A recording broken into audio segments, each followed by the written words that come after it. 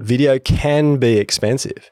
So do you hack at it on your iPhone, or do you go through the arduous process, in some cases, of cost and resourcing and liaising with a professional video marketing? And if you're sick of setting up your own video equipment and all the tech hassles that come with producing your own videos, then there is a more streamlined way to present yourself professionally on your website rather than a crappy quality webcam. And you can do it from the convenience of your desk. It's called the DIY Video Program. The DIY Video Program allows you to create course content, send personalized sales video and emails, record regular videos, social updates, and look and sound amazing in every video interaction with a single push of a button. You get professional gear and all the video coaching and editing you need to supercharge how you sell, market, and teach. Learn more and go to ridgefilms.com.au/DIY. And this is only a measure. It can only get better. It can only get better. This is my next step of what I need, Chris, because here I am fumbling around. I'm so busy and my business is growing so quickly. And I'm not just talking about for my agency, but my personal business, because I have the different components in my business where I'm making money for clients, but I'm also making money as a creator and I guess as an influencer now. And here I am jumping on this podcast with you, and my Bose headphones, which should be good quality, are falling out onto the floor, and I'm trying to grab them. And my peppermint tea's falling on the floor. And I'm like, seriously, this is it. Like, honestly, this is the solution to my problem. I love that. You've nailed it. You've nailed it. That is it's a package.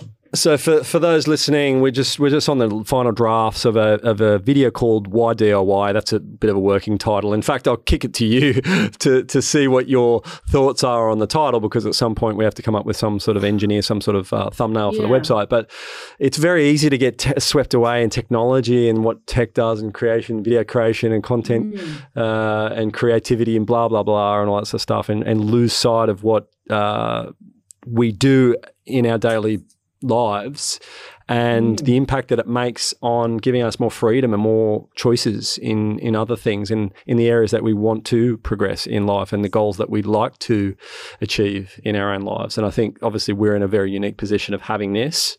But even for what you do, Melissa, I mean, I'd argue that the same story is out there. And it's just how much accumulation of assets and information and testimonials and I mean, we're very lucky that we've been documenting pretty much that whole journey for the last 3 years or beyond. Actually, back in 2018 is when we started the sort of beta versions of this, but yeah. So for listeners going, what is she going on about? That is, well, I've just shown her that 5-minute draft video, and of course you'll be able to by now see that on the Ridge Films DIY page, on the /DIY page, to have a look at that. But again, touching on the heartstrings, that all the reasons why this thing is important, not the tech, the capabilities, the benefits, all that sort of shit is like secondary. It's never been a very strong point to create why content. So many people say, oh, you got to start with why. Simon Sinek started with why. And it's like, yeah, but that's not that easy for lots of people. So anyway, I don't want to steamroll the intro of this video, but Melissa is joining us on the show, and I just want you, in all the fluster and fury that's going on in your world at the moment, tell the audience a little bit about you and what you do and how you help, and then we'll unpack some of the trauma that we've potentially both faced in the last 5 weeks. Oh my gosh. Yeah, so in a nutshell, I'm here in Victoria, and I am an organic marketer. I'm originally from Melbourne. I'm not someone who has a degree in marketing.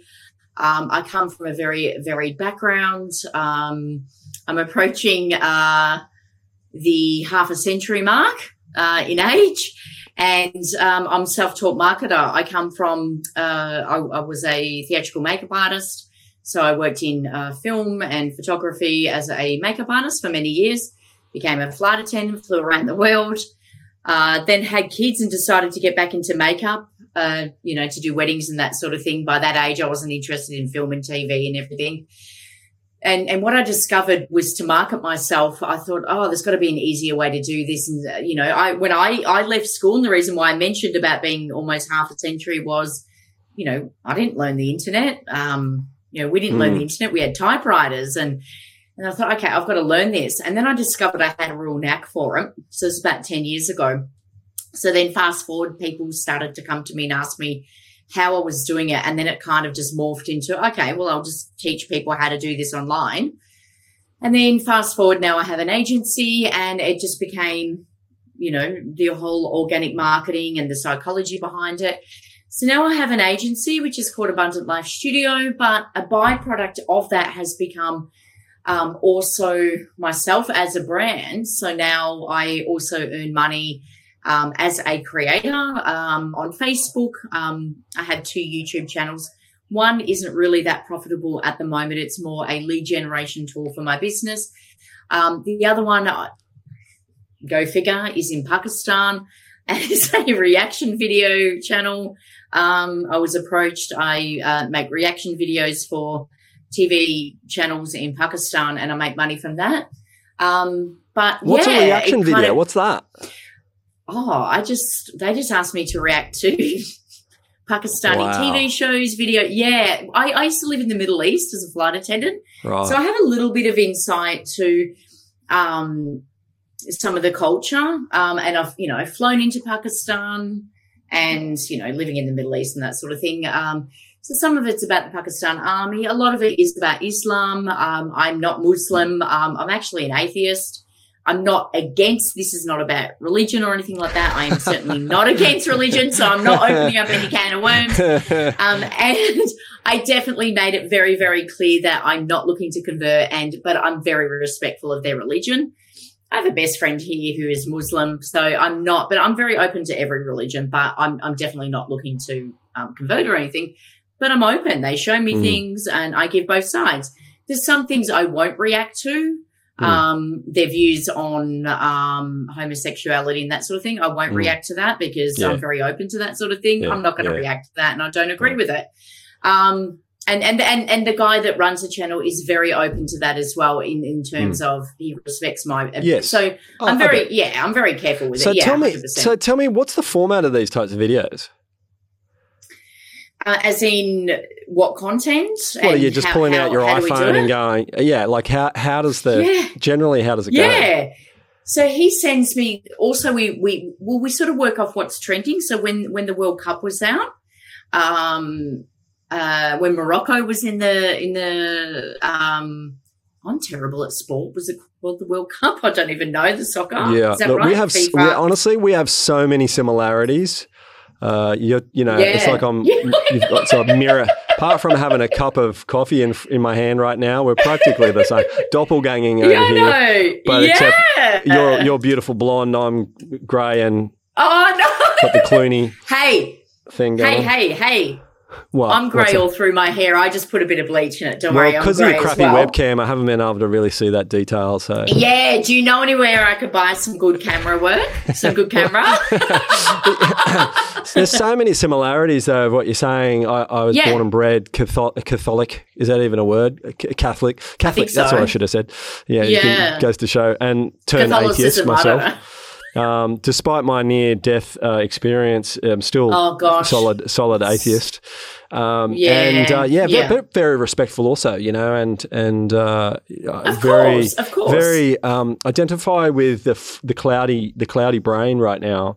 And I was sort of very interested to hear, I guess, what... Do your listeners know about that? No, they don't. Okay.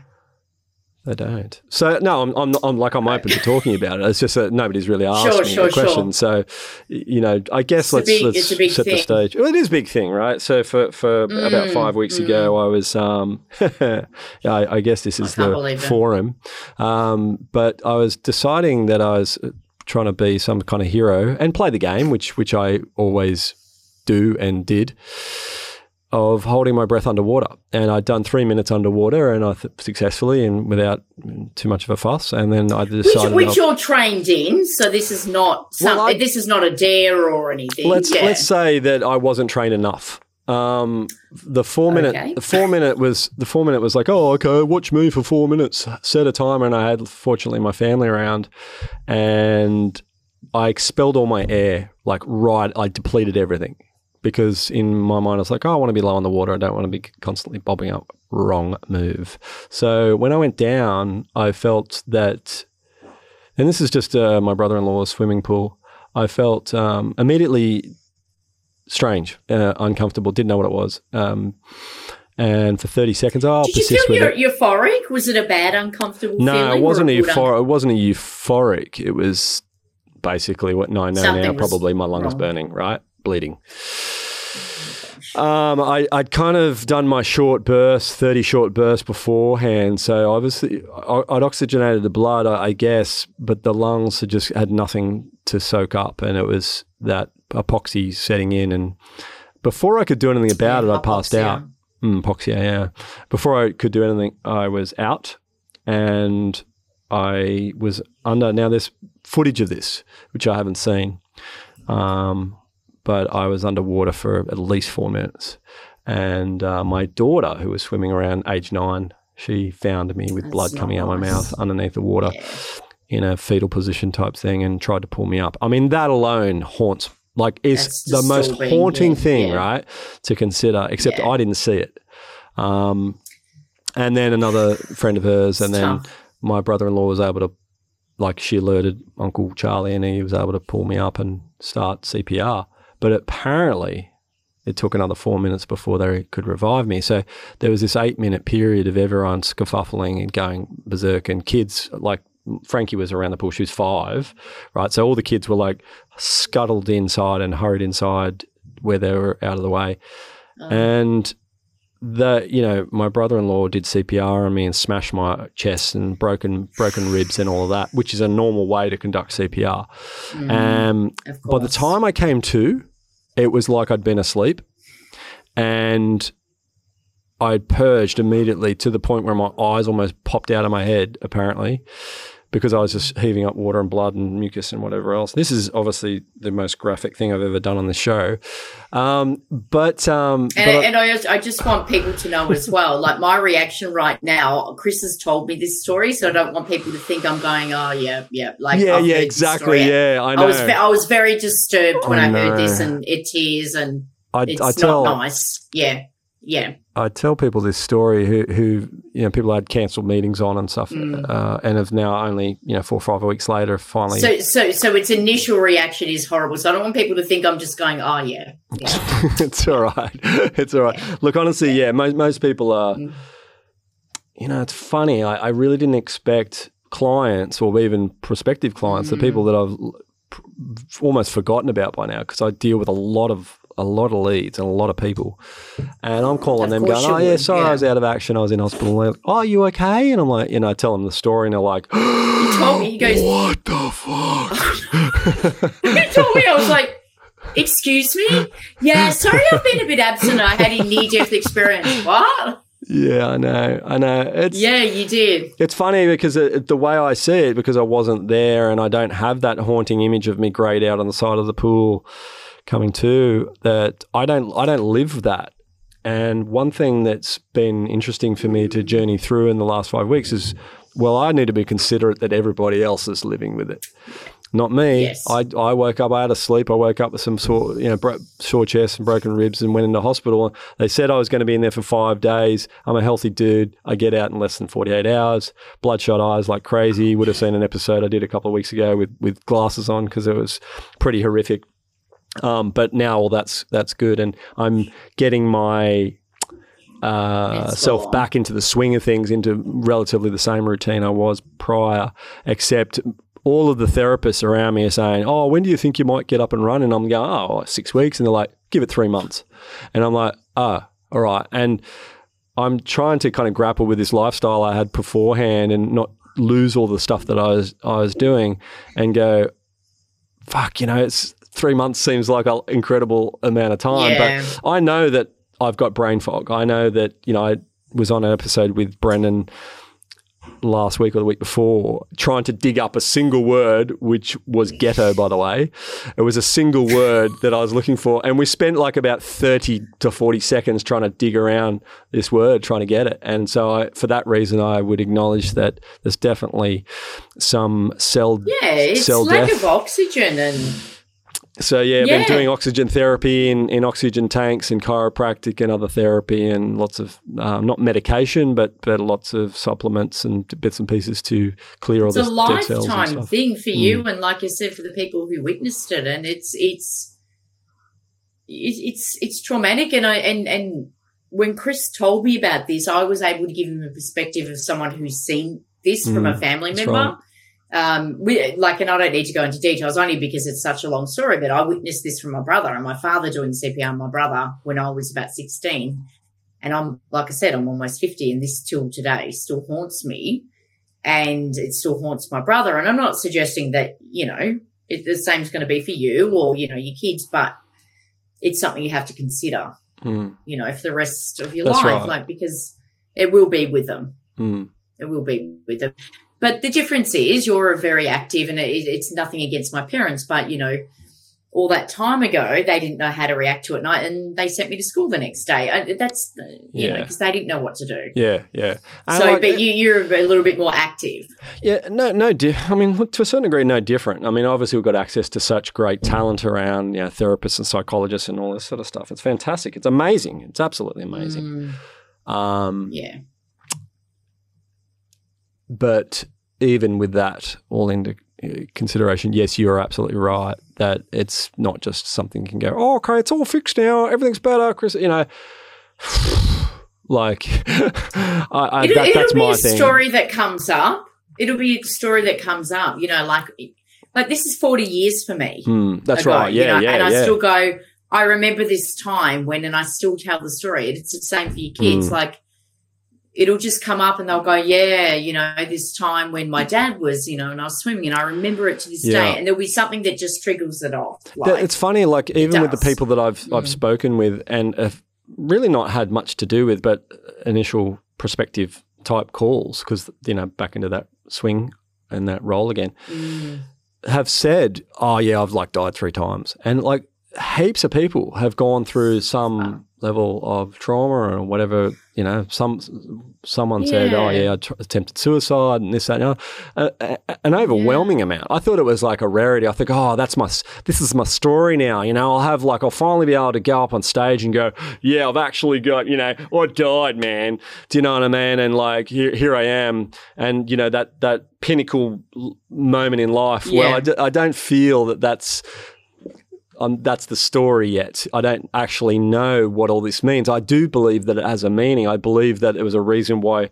my wife, myself, and my brother-in-law were all there at that moment, which is 100%. amazing, because 10 minutes prior he wasn't home. He was at work, and there was only women around, and there was a strong belief that had it only been them, that they wouldn't have been able to get me out of the water. I feel like they might have, but they are small Asian women, and you know, if they say it, then maybe that's the way it might have been. A dead weight is full of water. It's very difficult. Yeah, 100%. As well. 100%. Do you know what I mean? Add the water on top of that.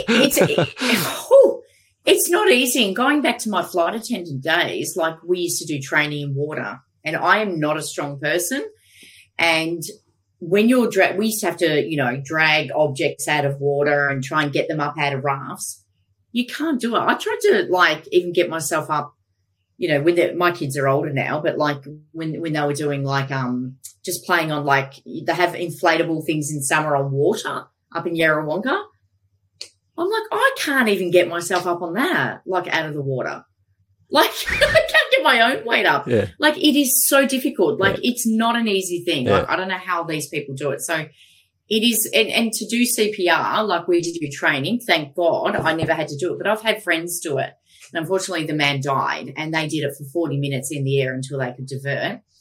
And, it wasn't a great thing.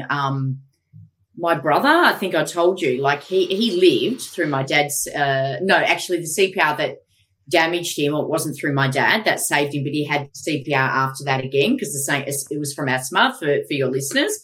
And I think I was telling you, Chris, like he had to have cortisone injections into his diaphragm after that. But the actual CPR itself, it's very hard on the, like, you know, we had to do CPR training like 40, 50 minutes an hour until those people get there. And sometimes when the paramedics get there too, they ask you not to stop because you're in a rhythm. Mm. So it just depends on the situation. Like, you're a very lucky man. My brother-in-law, I'd realised afterwards, had rescued 6 other people in his lifetime. Jesus. He's a Sparky. It's not like he's a paramedic or anything. Oh my God. Yeah, right. So really? And so he's done first aid before, has he? Yeah, well, like he's resuscitated 2 or 3 others as well. So he's pulled people out of car wrecks and all sorts of stuff. So he's been in the right place at the right time. Yeah. So for that reason, you know what I mean? Bless him. Amazing, right? Amazing story, right? An amazing story to tell about this guy's journey.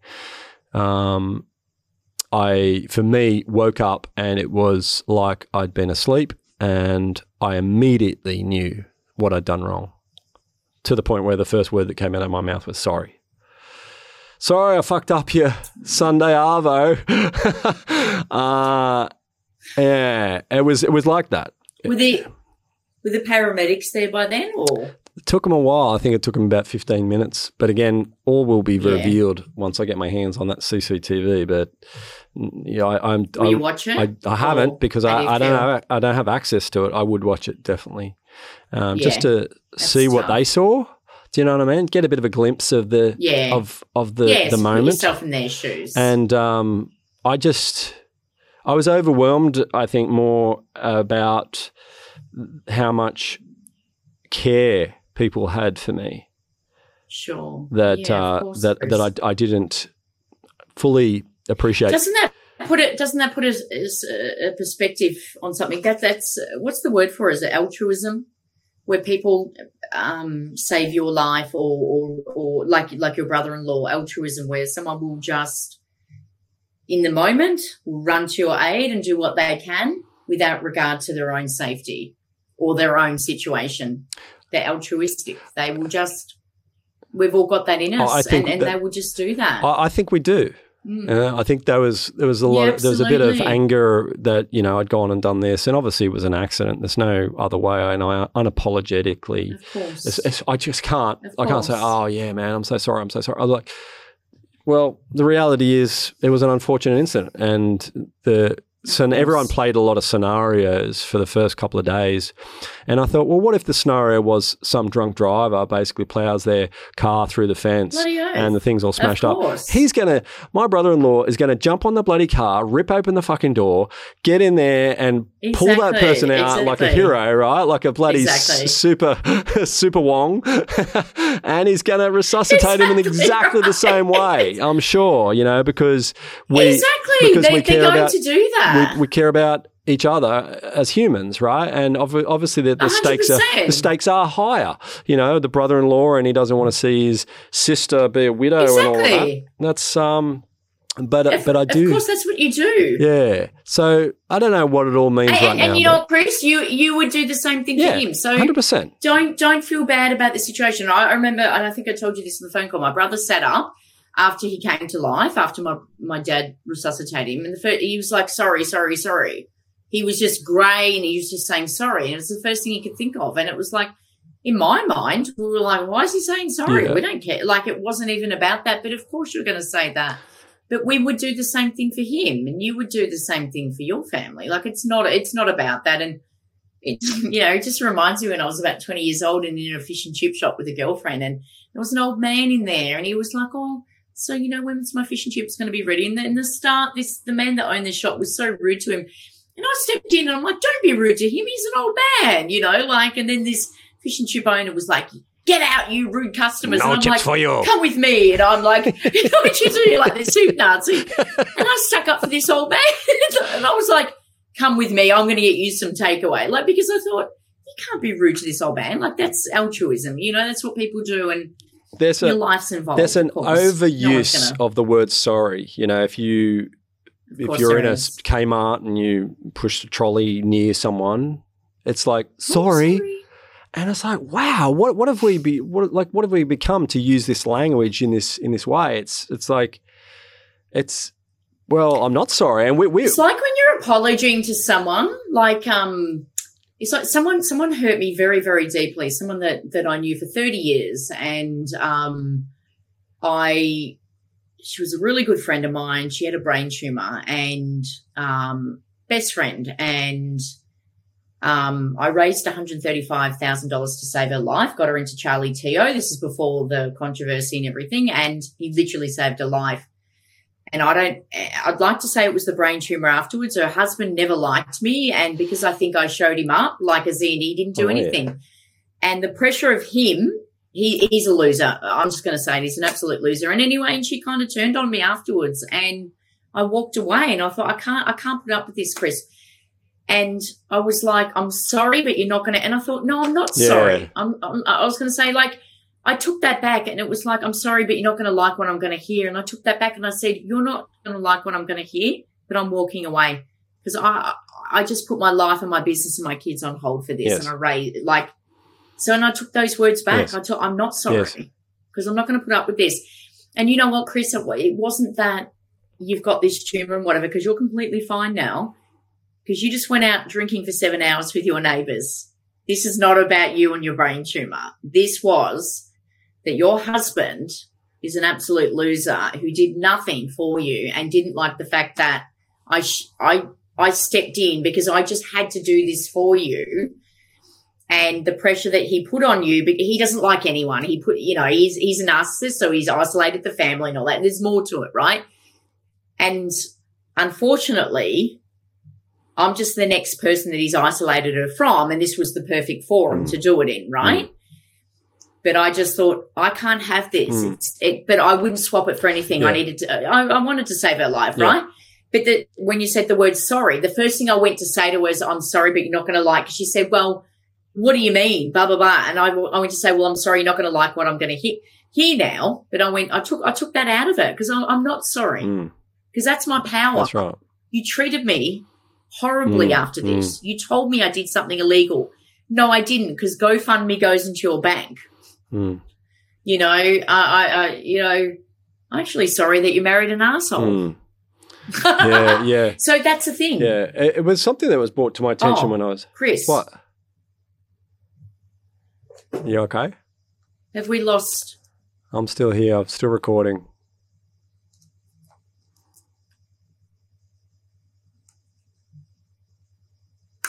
I've lost you. Hang on. Well, I'm still here. Can you hear me? Sorry, guys. Oh, I'm here. Yeah. I don't know what happened there. I'm still recording. My headphones went off. Yeah, great. I can hear you again. Good. You can hear me. Yes, I can. Yeah. When I don't know if my batteries ran out, but it didn't. When my daughters were young, we went through a phase of, what sort of language, are we introducing here? And sorry was one of the words that was used cautiously, as well as can't, which I thought was actually more harsh. Correct. More impact than fuck, shit, poop, whatever. 100%. I mean, my kids understand probably just through being in society and also at school and whatever that. Correct. Oh, they're bad words. They're bad words, Dad. But I don't. But it's the intention behind it. There's only so many times you can listen to them going, I can't do this, I can't do that, I can't do this. And it's like, well, it's untrue. You can do it. Everything that you're saying is false. You're just not giving yourself some time and patience to be able to do it. So we listened and acknowledged language beyond just the obvious swear words, and actually looked at what type of Chris, I love that. Yeah. What type of how are we appearing to each other, and how we Chris, what you said before about being similar, you've just ticked another thing off, honestly. Although my kids are 12 and 14 now, and they're like, shut up with your motivation. I'm like, no.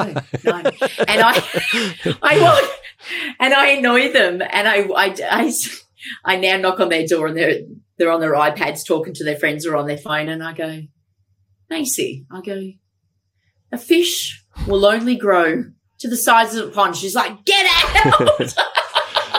Yeah, but it's true. It's the language, and it's, you know, if they said, oh, I'm so fucking angry, I'm not going to get angry at that. But if they say, I can't do this test today, I'm so nervous, and I said, well, being nervous isn't a bad thing. Doesn't mean you're going to fail your test. That's just right. You're nervous. Yeah, perspective. 100%. It's not, and it's the same going back to what happened to you. It's an uncomfortable feeling. Yeah, you're going to feel shit about what you saw to Dad, that happened to Dad. Doesn't mean it's going to, you know, it doesn't mean that it's going to. That's right. Determine your life. Like, no, yeah. When my daughter, I only discovered this several days later, but when my daughter found me and I realised that the younger kids were involved and all of that, obviously it was pretty shocking and concerning and stuff. And immediately I thought, what? So you could immediately say, oh man, a 9-year-old, you know, pulling you out while your blood's coming out. Oh, you know, it's like, well, hang on a sec. Let's reframe that for a second, because we actually don't know what her life will be for any of the kids in any situation. So let's just sort of squash that for a second, and let's look at what she could be as a result. Okay, well, she's had a let her tell you. She's had a dad that's actually healthy and fit and back to life. Does that then? Because she's going to make a decision based on you. Like if you're in bed and you're not coping, you've got anxiety, she's going to say, okay, this experience was bad. Well, yeah. I mean, the key point here is that I didn't die and I'm back, and she acknowledged that something bad happened, but the outcome was good, right? So now it's up to her to piece all that together in her way. But and how she frames it's very easy for us to all sit back and assume that what's going to happen for the future. Yeah, and I know that I said that to you, and I know that I said that about my experience, but and I also said to you, like, it doesn't mean that your kids are going to go through that. And I think the difference was I didn't get the opportunity I got it swept under a carpet. I didn't get the opportunity to go, well, how do you feel about it? I didn't understand what happened, and I didn't understand my feelings. But do you remember Elizabeth Smart in America? No. Okay. You probably remember the case. So she was kidnapped for I think, was she 14 days or 6? I can't remember. Look up the case. So she was kidnapped. It was a religious cult, I think, to people, and obviously they sexually abused her, and she was found alive. And when she was found, her mum said, okay, Elizabeth, I'm going to give you two choices. You either let this ruin your life or let it empower you. It was a really famous case, I think, when I was a teenager. Elizabeth Smart. So if you look it up now, she's now gone on to do like TED Talks and everything. And there's a really famous TED Talk about that. And she said, my mum sat me down the first day. She brought me home from the FBI, and she was brought in and sat me down. The very first thing, she gave me a hug, and she said, I'm so glad you're home. And she said, I'm going to give you a choice now. Not that she didn't make sure she was okay, but she said, now we've got to work on this. And her story is absolutely amazing. She had horrific things done to her, but she was found alive. And yeah, you got to watch that. It was really interesting. So she now, that's her life now. She goes around and she talks, and she did, a really amazing TED Talk. And I think it's everything in life. I think it's, I did a post on this today on my profile actually. And one of the sayings that I really like is the same water will soften the potato, will harden the egg. The same water. It's how it is. So how are you? Because I hear that you've had a bit of physical, emotional brain zaps. Yeah, tell me more about that. So to give Chris's audience a bit of insight, I actually forgot about this interview, and I feel really terrible. I've made some really bad mistakes lately. So I didn't have a big chance to explain to Chris when he rang me. I said, please don't tell me. And he said, it was today. So I had this really strange thing going on in my brain, but I'm completely fine. I had an MRI, and I'll explain the situation. I could hear electricity in my brain, and I started to feel this electrical current, and I've had it for a while, and I just thought, okay, because I've been getting really bad migraines. Maybe something's up. Inching closer to 50, bit of menopause, maybe, perimenopause or something like that. But when I could start to hear it, and it sounded like So if you could hear, like, I've got some vitamins here, like a noise, and I was like, what's that? It's a bit weird. And then I started, like, to pick up a pen, and it wasn't that my memory was going like a old age thing. It was like literally I could not work out how to pronunciate something. So I couldn't work out how to draw an A, and I started thinking, have I got that Bruce Willis disease? You know, he was forgetting actually how to talk, and I literally thought something, okay, that's it. Something's really, really wrong. And so over probably the last month, and a couple of clients had noticed things and said, you're not on your game. Like, I made some really bad mistakes. So I went to the doctor and I got an MRI and put you in that coffin, which is pretty overwhelming. Yeah. I don't know if you've had one, but yeah. But I just got in it and I thought, okay, I can freak out, or I can pretend I'm on Emirates first class and just think I'm in one of those pods. So I just, because I used to work for Emirates, so I just thought, okay, I'm just in one of those pods. So I just closed my eyes and just pretended I was on Emirates first class and I was listening to the turbulence or something. Anyway, so that was fine. And they obviously don't tell you if you've got a brain tumor or something, and, you know, you want to know. So I just was a bit strategic and I got out. He goes, well, I can confirm you've got a brain. I'm like, well, that's something. So I said to him, look, I know you can't tell me anything, but do I need to call my doctor today? And he's, or can I wait for my specialist appointment, which was pretty quick. They got me, you know, because I said, look, get me into someone privately in Melbourne so I can get in a bit quicker. He said, no, you can wait. So I knew, okay, I don't have a tumour. Yeah, it just ended up being the electricity in my brain. So I've started some anti-seizure drugs and a pretty high dose. So those themselves have affected my cognition, but those side effects are wearing off. But already a huge difference, Chris. So I'm not up to full dose yet, but so this weekend I did have a migraine, but it was a lot better. And I just have to tell people, look, I'm a bit out of it at the moment, a bit more ditzy than usual, but it was a really strange experience and it was quite frightening. I thought something was, you know, okay, maybe this is it. Maybe I am going to end up in a nursing home early. Like maybe I've got something, dementia or something. You know, I couldn't work out how to write the letter A. Yeah. It wasn't just that it wasn't on the tip of my tongue. I actually didn't physically know what the word was. Do you find it was just that? Do you find when you talk to people, there's I mean, look, as a generalization, a high level of compassion from people? Like they're obviously what you're talking about is, you know, pretty significant. Like, do you find that people are kind of like, oh my God, really? Oh, are you okay? You know, it's like, yeah, a little bit, but I think I make it worse because I try and laugh it off and then I look ditzy a little bit. But that's like you. That's how you cope with what you're doing. Yeah, but, you know, so it's not.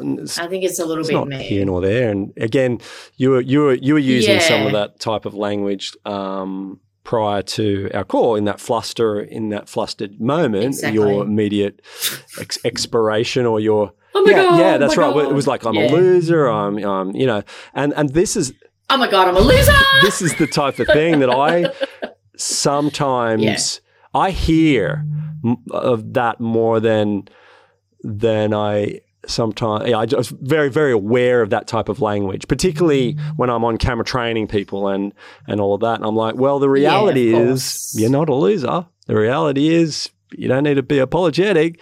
The reality is the reality, right? Yeah, I know. You had this particular situation. I was sick, yeah. You are coping with it the way that you would cope in this particular scenario. That's it. That's you. You do you. There's nothing. That's it. And you can't do anything more about it. And no, I appreciate that, Chris. And I think, look, I got onto it really quickly and I feel like it started, like it was a bit hard on the weekend because I was like, no, like not this again. Like, but these drugs seem to be working really quick. And look, a lot of people were like, oh, maybe it's your diet. I'm like, no, it's not my freaking diet. There's something wrong in there and I need these drugs and they're already helping. Like, but you know what it's like when you're really busy and I've got dreams of a big empire and I'm damn well doing it. And nothing's getting in my way. No electricity in my brain's going to fix. Yeah, well, I mean, the body's this. electric. So, I mean, that even to saying, Exactly. it requires electricity. The body is electric, right? That's why they talk about grounding and getting your feet on the ground and recharging and all that type of stuff. I know. Have you ever heard No. it? Like when you can hear something in your brain, it's the weirdest thing. And I was like, it's I can't explain. And you can actually feel it. Think of it like, initially it started off like a flutter, like a butterfly was in my head. I was like, that's a bit weird. But then it became like, if you were to look at like a flock of birds and there's hundreds of birds, right? And then you know how like you see birds and then they all change direction at once? That's what it would feel like in my head. That's the only way I could describe it. And then that noise of like that, and it was perfect. And I was like, this is weird. I was like, that's a bit odd. And like I thought, I don't want to tell anyone that. They're going to think I'm a bit crazy. But I was like, I've got to go to the doctor. But it's okay. It's actually it's nothing that's going to kill me. One of the things is with the lifestyle that I was creating, which was right. Fucking, let's give this a good crack. We're onto something here. Let's keep the finger on the thing. And I was not high intensity, but I think with you looked at my calendar weeks prior to my accident, and it was fucking, you couldn't slot any free time in there, right? It was just like chockers, and that was the way I was running things. Up exercising. I got my rhythm going. I got my steps, particular steps. I got all of my little rituals, right? Lemon water in the morning, and I'll ice bath three times a week, and really ripping into it. I saw that on LinkedIn. Yeah, so that's an old video. That's a pretty old video. So I had been ice bathing 3 times a week myself here at the house. Which I don't think is related, by the way. It's not related to what I had done. It's just that. No, I think it scared Susan a little bit. She was like, "Oh, you're not ice bathing. Let's go put some steaks in that freezer of yours." And I'm like, "Oh, really?" And she's like, "Yeah, we're not going to be doing any of that shit." And I'm like, "Oh, okay then." So I just kind of let her get, sort of like do her thing, like whatever you need. It's not like I need to urgently do that. But one of the things I was struggling with is my dad passed away when he was 80, and I was going, well, my goal was not to put the ceiling of 80 on my life. And I said this to one of my therapists, and he was like, well, yeah, but you almost didn't make halfway or whatever. I'm 47. Just you almost didn't make it. And I'm like, yeah, okay, good point.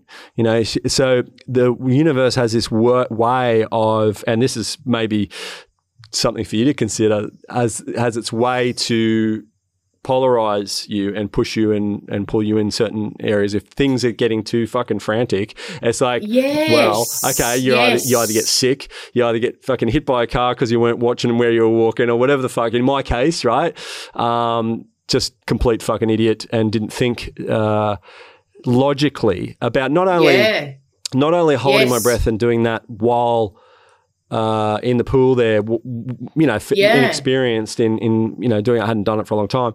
Yeah. But also the consideration while my wife had been saying to me, basically reading between the lines, Chris, don't be a dick, watch Frankie swim across the water because she's only 5 and she's, and I was like, yeah, Frankie's fine. There's enough people around. Completely ignorant to what could have happened, and of course nobody would ever think to go, I'll hold my breath, I'm going to fucking pass out and have all this drama, right? Not in a million years, right? It's holding my breath, and I'd done it weeks before with kids, with the kids, me and the kids, and not in a million years would I ever thought that would lead to something as severe as this. And here you are. So what has it said to me? That maybe whilst I'm ambitious about what we're trying to achieve, particularly with the whole DIY program and all that, that I'm always now reminded of what could be a very, very swift change to that plan, and ultimately that's death. That's the worst case, right? Where it's like, okay, it's all for shit. Now it's like basically end of the line. Hello. Yeah, it's funny, and it's like I've listened to all these stories of people like going, oh, did you see a light? And all these religious people go, oh, did you see the thing and the floating angels and all that sort of stuff? And I was like, no, I saw black, and I woke up and that was it.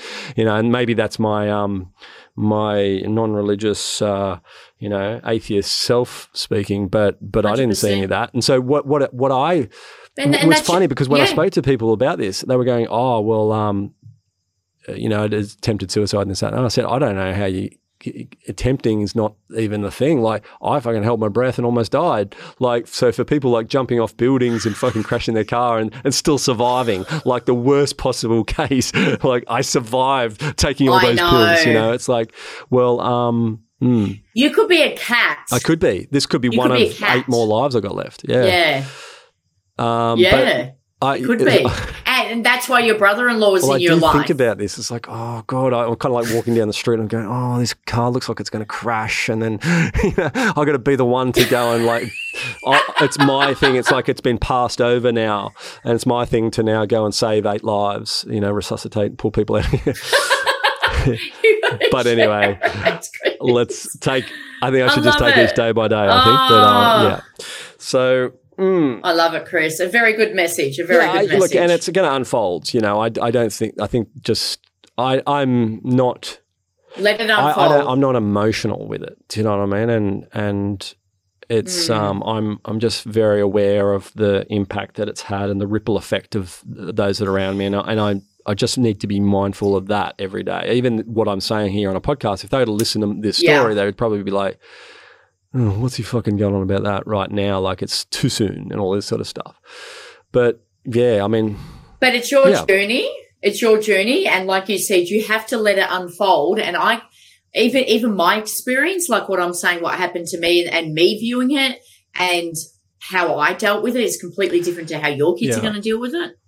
It doesn't. You just have to let it unfold it as it is and deal with it how it comes out. It may not even be an issue. Right. They may even go, oh, yeah, I kind of remember that day. Yeah. You don't even know. You don't even know.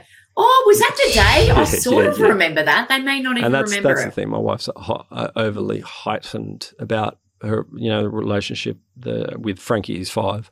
So very like, oh, she's not coping. And it's like, well, I don't see it like that. Like I see a fairly well-adjusted kid that's just got the same little nuances that any other 5-year-old would have. Wants to come in and sleep with mummy and all that. Like I don't see the aggressive version of what she sees, and I think she's just framed it in a completely different way because she still is carrying around that greyed out dead version of a husband and walking around like he doesn't exist now. Yeah. And then of course, and she's worried that she's really hoping that her kids don't see it that way. She's worried. So time will take time will. I understand. But yeah, it's. We're all glad that you're still here. Yes, and thank you for the listeners. If you are really glad, then fucking tell me what this podcast is doing. Share, like, comment. Fucking tell me. I've been doing this for 3 years and still. And this is our next part of our conversation, because I initially wanted to bring Melissa on because I was super fucking pumped to listen to somebody that was absolute gun on the social, like just crazy new. Yes. And I screwed it up. I screwed it up, and I promise I'll come back again and I'll get the sound a bit better, and I won't drop my headphones, and I'll actually remember. That's exactly right, and I'll remember that I'm doing the podcast because my drugs would have kicked in. Because I would love to talk to your listeners about some really easy strategies and the quickest way to grow, and it's not going to, let's do something like that, Chris, because I could talk forever on it. And now we've got all of the brain freeze. And I won't forget next time. Fog, death stuff out of that's the podcast now. It's done. Let's wrap it all up. Okay, not to be spoken out again. Let's turn up alive. Let's do that. That's great. No, that sounds really great. Look, and that episode with Melissa is yet to come. I'm particularly interested in listeners understanding what's possible in the world of social. We're all very fixated on the big 5 or whatever the standard ones. Melissa has opened my eyes to a whole bunch of other activities, and she's just so active and so on it. And I just love seeing what she's doing and what it's doing for her in terms of monetizing and all that. So let's pick her brains on another episode. Yeah. We'll do that, and I'm going to remember to turn up this time. And not beat yourself up about it if you don't. Yes, and drop my headphones. So, we'll do it, and I'll have some better quality stuff, and I would love to do that. And thank you so much, and thank you to your listeners, and make sure you go and watch that video that I saw, because that is freaking epic. Like, seriously, I'm watching that thinking I could actually hormonally cry because that was awesome. Like, seriously. Love your work. Can't wait for the next show. All the Love best. it. Thank you. Love thank it. you. Love it. See ya. Thank you Bye. so much.